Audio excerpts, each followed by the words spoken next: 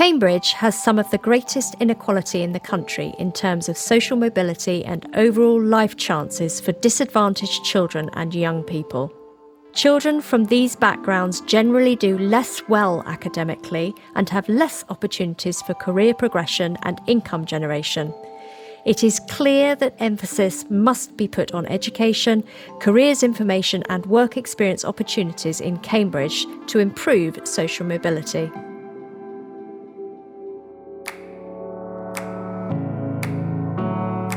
I'm Alison Taylor, and this is Cambridge in Pursuit of Equality. Today I'm talking to Tariq Sadiq, Chair of Cambridge Commons, about the Form the Future mission and how young people can be empowered in their career choices and prepared for the future. Tariq, there's clearly lots for us to talk about, but before we start, I'm going to enlist the help of Ryan Kelsall to help set the scene. It's our job to make sure that we don't limit opportunities for any student who comes here. Ryan is Deputy Chief Executive of the Eastern Learning Alliance, a group of 7 schools in the Cambridge area. He's also head teacher at Impington Village College, where we caught up with him. I wanted to know what was on offer in terms of career support for the students there. There are lots of opportunities through the workshops and the employability days that we run alongside Form the Future to get people in, talk about interview skills, writing CVs, giving kind of inspirational talks about different areas. And then there's the more direct aspects through supporting curriculum programs and vocational programs and coming in and running regular workshops with identified groups of young people who are really passionate in that area. That prolonged engagement and support with young people, with schools, with qualification programs builds really strong collaboration and relationships. On top of this, Ryan is committed to providing a wide range of experiences and opportunities for students, from sport, music, the arts, to exposure to businesses and even professional football teams. So we give them the opportunity to experience as many things as they can, and in doing that, hopefully allow them to find those that they really excel in or are passionate about, and then really signpost to them where that can go. Welcome then, Tariq. Ryan seems to be doing a great job in Impington, and we'll hear more from him in a minute. To expand on what he said, what, from your point of view, are the job and career opportunities like in Cambridge, especially for children from disadvantaged backgrounds? So there are many different, varied, exciting job opportunities in Cambridge. We have one of the most dynamic economies in the world, and we generate such fascinating new jobs, as well as having existing jobs that are really interesting. But the problem is that the people who are least connected to society because of disadvantages that they may have through poverty or lack of networks or lack of social mobility, they don't know what these jobs are. They have no inkling about the opportunities that are available to them. They don't know what the companies on their doorsteps actually do. They don't even go into those areas. They might never walk to the science park, and there are parts of even the city centre that they don't go into. So it has been said before, and it's a bit of a cliche, but it's actually very true. It is a tale of two cities. There is this deep and embedded inequality that persists generation after generation. At one level, even though I think there's growing awareness of this problem, particularly with regard to the younger generation, what we have to do for young people, there's still another level of feeling that this isn't our problem, or this is somebody else's problem. This is not society's problem, but it's up to individuals to sort themselves out. That's a real problem, and that is a real hindrance, and that's something that holds back young people. And with some honourable exceptions, many companies also feel it's not their problem. So what sort of support do young people get currently in school about making their subject choices and future career choices? How much guidance do they get in that? I think it's very, very variable from school to school. I think in some schools they have a very good setup with careers leaders who are well informed about the labour market and are capable of imparting that information. In other schools, the careers lead might also be a teacher who has a full-time day job and can't really give it the priority or the time and attention that careers guidance needs. This is exactly the case at Impington Village College. My person who does careers also teaches 35 hours of geography, gets paid a couple of grand extra, and he's given 4 hours a week to develop a whole careers programme. In some cases where schools have a particularly difficult or complex catchment area with kids with a variety of disadvantages, it may be quite difficult for them to see the value of thinking about the world of work and what happens after school and how the curriculum connects to the world of work as well. And those schools need a lot more support, and I don't think they often get it. So I feel that organisations like the one I work for, Form the Future, help tremendously because they can come in and provide that service, but not every school can accommodate someone like us or may not have the resources to pay for it. In fact, few schools in Cambridge do. And often these things have to be funded from other sources. And sometimes you have to apply for donations, apply for money, ask companies to fund them. And it shouldn't be that way, in my view. In the way that education is a right and is funded by the government. So what happens after education should also be part of that education system. So it shouldn't just stop when the child leaves school at 19 or 18 or whenever their further education or employment training ends.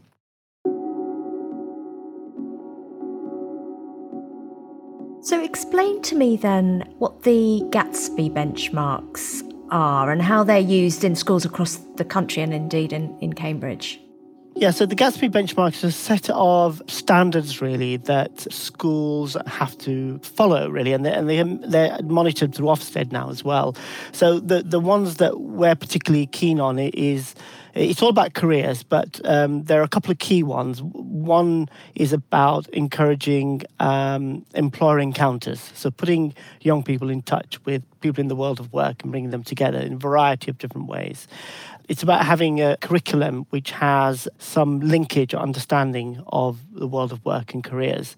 And that can sometimes bring out a tension as well, because sometimes, there's a feeling that education is about for the sake of learning. It shouldn't necessarily be connected to what you might do after education, what kind of job you might do. But the reality is that those kids that come from advantaged backgrounds, you can call it that, or have networks, will be able to navigate their way through the career system, and we'll be able to find opportunities for things like work experience and shadowing, and will have the support from parents to be able to follow a career path and get guidance and advice. But there are lots of other children who won't have that. So it's important in schools, and this is what the Gatsby benchmark tries to do. It tries to give all children in the school an education in careers and makes it part of the school's responsibility to do that. Here's Ryan again telling us how Form the Future facilitates employer encounters within the Eastern Learning Alliance. We've been really lucky. We've worked with Form the Future, who are a social enterprise company in Cambridgeshire who have done huge amounts of work to engage employers, and we've been working with them from the outset. So we host a lot of events here where employers come in, workshops, other students come from other schools. We have a formal work experience programme that happens in year 10, and then other aspects alongside that happen through just trying to encourage young people to be more reflective about their longer term prospects and where they're going.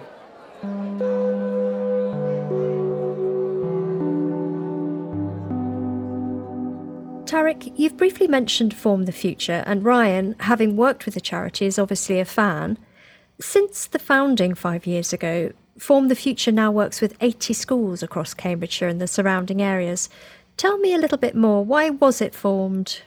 The mission is to inspire young people about the world of work, to open their eyes to the world of work by connecting them to employers. And we work with hundreds of volunteers, people who give their time freely to come into schools, to do games, events, activities. We organise careers fairs as well. We organise STEM activity through our Cambridge Launchpad programme, working with some of the leading companies in Cambridge. We offer apprenticeships advice. We offer one-to-one careers guidance as well. We try to be leaders in this area as well, to try to push the agenda forward and to engage with policymakers as well, making sure that they are aware of what the need is. And what are you asking of policymakers? What are you engaging with them to try and achieve? First of all, I think it's about making sure that schools are fairly funded. And particularly in our region, we've had a long-standing historic disadvantage in terms of funding for schools, which means that perhaps in a neighbouring area, you might have schools that are capable of paying for and funding careers advice and having a careers advisor in post or paying for one-to-one careers guidance sessions. But, right across the border in Cambridgeshire, there won't be very many schools that can do that. So the funding playing field is not level. It needs to be more equal. And also, we need to make sure that the way that kids can engage with the world of work includes things like work experience. So going into the workplace and having the opportunity to spend an extended period of time, maybe a few days a week, situated in a work environment and have the opportunity to talk to people who can explain and inspire them through their own example, through their own life journeys and through their own career journeys as well. That's one of the areas where we could do a lot more, in that many companies feel that they're not able to provide work experience, and that maybe for practical reasons, it may be that it's not a very high priority for them. But there's also a recognition that we have a skills shortage, particularly in areas where STEM and new technology skills are essential. So if we're going to try to stay dynamic, try to continue to generate these great technology startup firms and local companies that go on to become world-beating, then we need to make sure that we have a talent pool and we need to build that talent pipeline. Often what happens is that companies will look overseas to try and recruit that talent pool or will look to other parts of the country.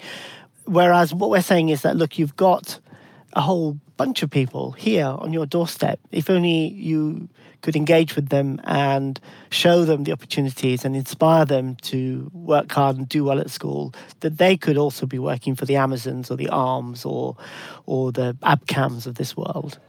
Careers needs to become more central to the educational programme.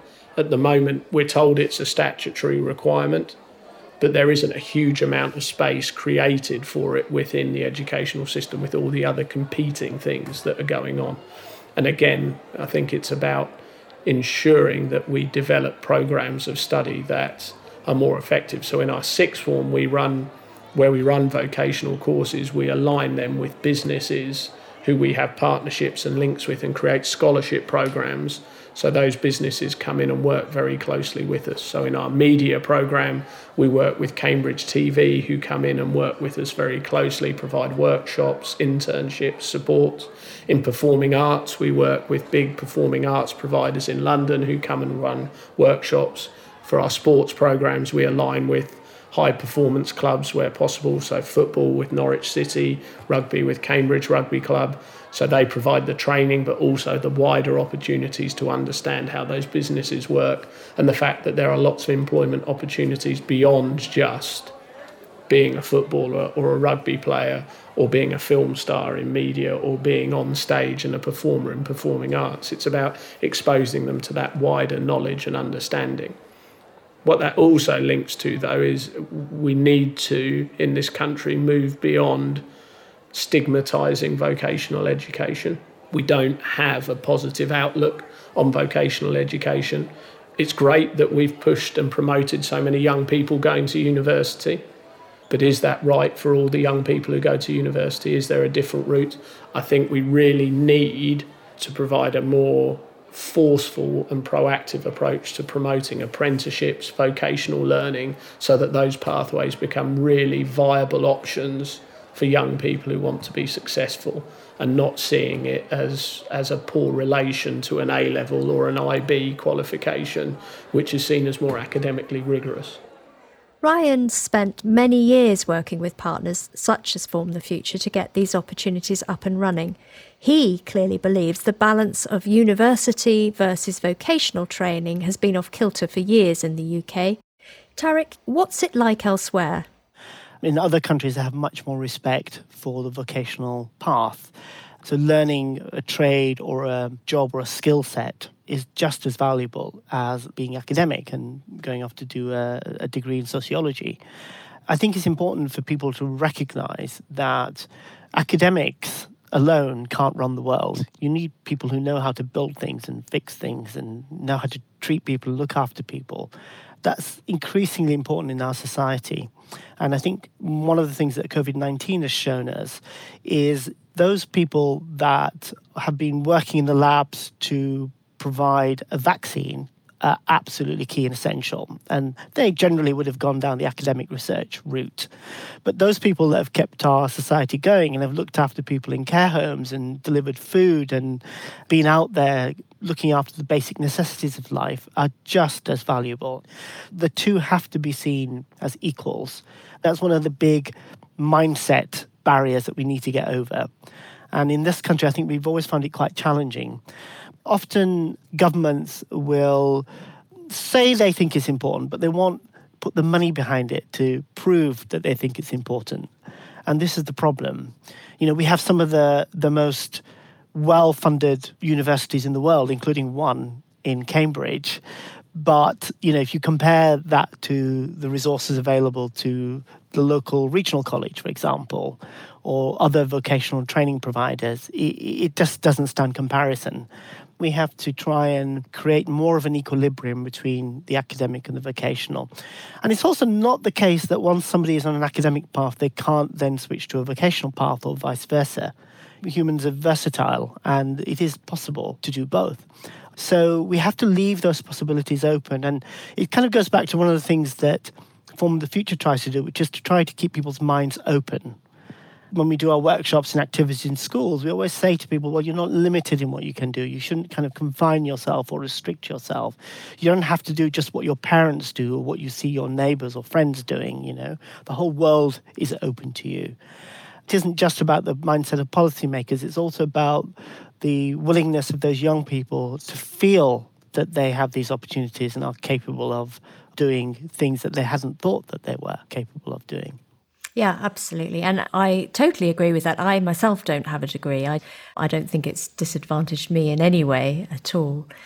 So I'm a great advocate for keeping people's minds open to other opportunities.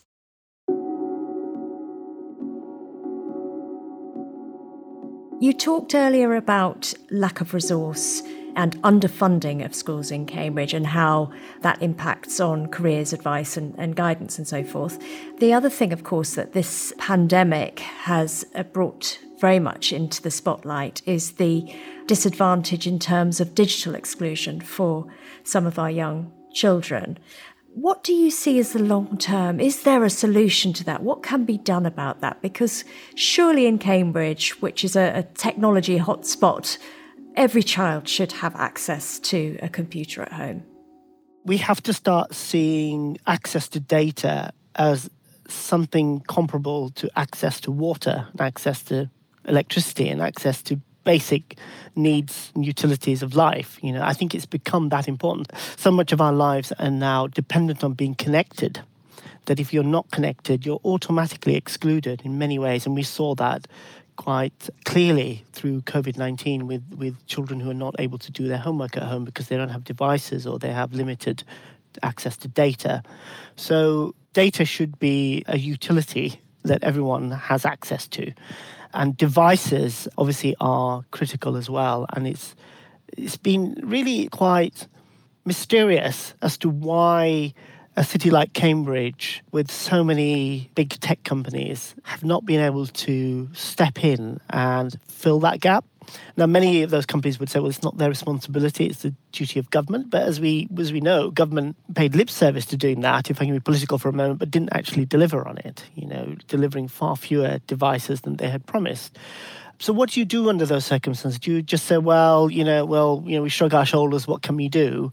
Or do we try to take social action and get the community mobilized to try and meet that need? And I think many people are trying, like you, Alison, but it shouldn't have to be that way. Why should we have to do that? It's so important and fundamental to child's education that it shouldn't depend on the goodwill of people to try and get money from whatever source they can or get old devices that can be refurbished from whatever source they can to try and fill that gap is too important. Yes. I think one of the things we've seen through the pandemic is very much communities coming together to do things that they wouldn't have done before. And I think there needs to be some real positive takeouts from that. I want to hear from Ryan about how the Eastern Learning Alliance has adapted to the added difficulties the pandemic has placed on disadvantaged children living without digital access at home. One of the things that the lockdown brought into a sharp focus was the concept of digital poverty and the ability for all young people to access knowledge and information and teaching and learning remotely. I think that's something that hadn't been recognised as much as it should have been in the past. It was clearly very challenging for schools and for government to provide the funding and access to deal with that very quickly. I think some steps were made and we were able to support quite a few young people. We also made sure that we prioritised getting those young people back into school first of all. The job of the school is to provide equity, and that doesn't mean that everything is equal. So those young people who we knew were not getting access at home were prioritised to come back into school. And that was difficult for some other young people to understand why we were prioritising some others. And they were saying it wasn't fair and it wasn't equal. But the experience that young people were having at home wasn't fair and wasn't equal. Not everyone has access to a personal device at home. A family of 5 might have one laptop, where you can't have all 5 kids online learning at once. So, Tariq, it shouldn't be the responsibility of communities to be filling the technological gap. It is absolutely wonderful that people do that. It's amazing that people give up their free time and give money and other support to help people in need. I think sometimes there's a danger that leads to government feeling that it can simply let them get on with it and abdicate its responsibility. If you have a political philosophy which is laissez-faire and tries to reduce the size of government and reduces the areas of society which government intervenes in, then you're always going to come up with a problem in that many people are going to fall through the gaps and be left behind, because even the goodwill of good citizens cannot fill every gap, cannot catch everyone that falls in between the cracks. So it is essentially saying, so be it then, if some people get left behind. And I don't think that's acceptable in the 21st century in a rich, developed society.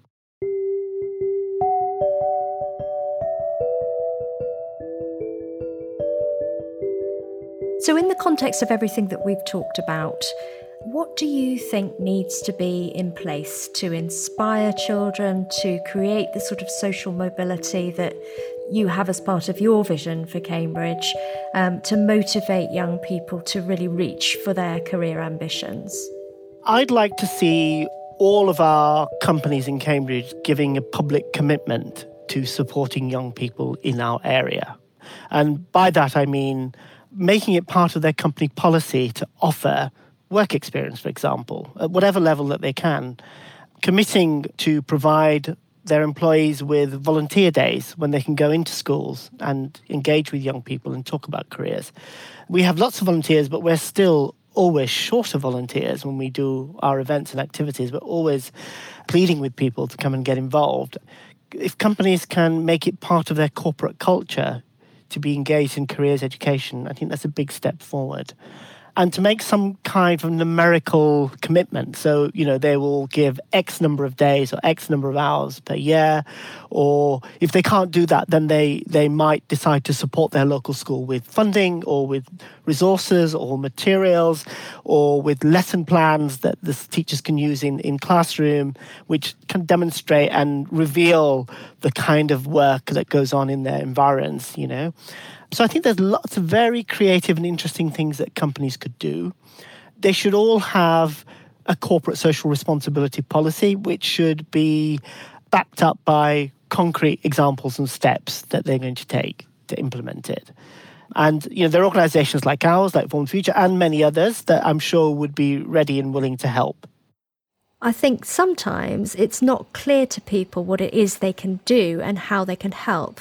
And maybe there needs to be a stronger ask from charities and from places like Form the Future, a clearer call to action for people wanting to volunteer. So you're saying today, come, knock on the door, volunteer your time, and we'll have lots of jobs for you to do. Yeah, I think volunteering is hugely important. It's also a question of, in the absence of proper funding of careers education, it's often left to social enterprises and charities to fill the gap. And they spend a lot of their time and money and their capacity simply trying to raise money. So money is important too. It's not the only thing, but it is important. We have to pay the overhead costs, we have to pay the bills, we have to employ people. And without that, without those organisations and those structures which are properly funded, then we can't really do the job properly. It needs to be much more structured in that way. It really ought to be a collective effort, that those companies, those organisations that are going to benefit from the inspiration that we give to young people about careers and the education that we give them about pathways, in a few years down the line, they will have a much more prepared, much better skilled talent pool. And that helps everybody. It is something that should be part of the investment policy of companies. Thanks so much for your time, Tariq, today and for your inspiring words. It's been a real pleasure to talk to you, and I look forward to many more discussions in the future. I'll leave you now with some final thoughts from the Lord Lieutenant of Cambridgeshire, Julie Spence. Well, thank you, Alison. This episode really focuses on a critical issue around how we close the experience gap to then ensure that young people achieve their potential. It's really good to hear that career development is now back on the school's agenda and it's part of what they are expected to do for young people. But I question myself, as now I have the opportunity to go around many of the brilliant companies in Cambridge. Teachers who have a full-time teaching role and then only have a few hours to put together a career development programme, even though they might use organisations like Tariq's. How do they know what's available in the city? Schools are never going to be able to give a complete picture of the careers available in this city. So we do need to ensure that companies come together to work with us to enable the young people that we see in our schools today having a really clear picture of what is and isn't available to them and what they can aspire to and what they can't. So companies, this is a really big plea to you that you need to come forward. You need to get some of your staff to volunteer in schools, to go and talk to children, to actually ensure that they will become your employees of the future. And I think one other thing that's become enormously stark as we've gone through COVID is the range of digital poverty within this city. We have the Amazons of this world, we have Raspberry Pi, Microsoft, Google, and yet we have areas within the city where people do not actually have a facility above one mobile phone where young people can do their homework. And the future is going to be digital. So it is important that we really try to bridge that digital divide, again, to ensure that all children are on the same platform and can actually achieve their goals and abilities. Thank you to everyone who contributed to this episode of Cambridge in Pursuit of Equality. Tariq Siddique, Chair of Cambridge Commons, Ryan Kelsall, Deputy CEO of the Eastern Learning Alliance, Sam Fox, Principal at North Cambridge Academy, and to the team at Conscious Communications for bringing this all together. If you'd like to be a contributor on a future series of Cambridge in Pursuit of Equality, please contact Alison Taylor at Conscious Communications on info@consciouscomms.com. We believe the messages around reducing inequality in this episode are important, so please help us spread them far and wide by sharing this show with your network. So really, come on Cambridge, this is one where we can all make a difference. We have numerous skills in this city, and together we can ensure that social mobility happens by right and everybody gets to climb that ladder.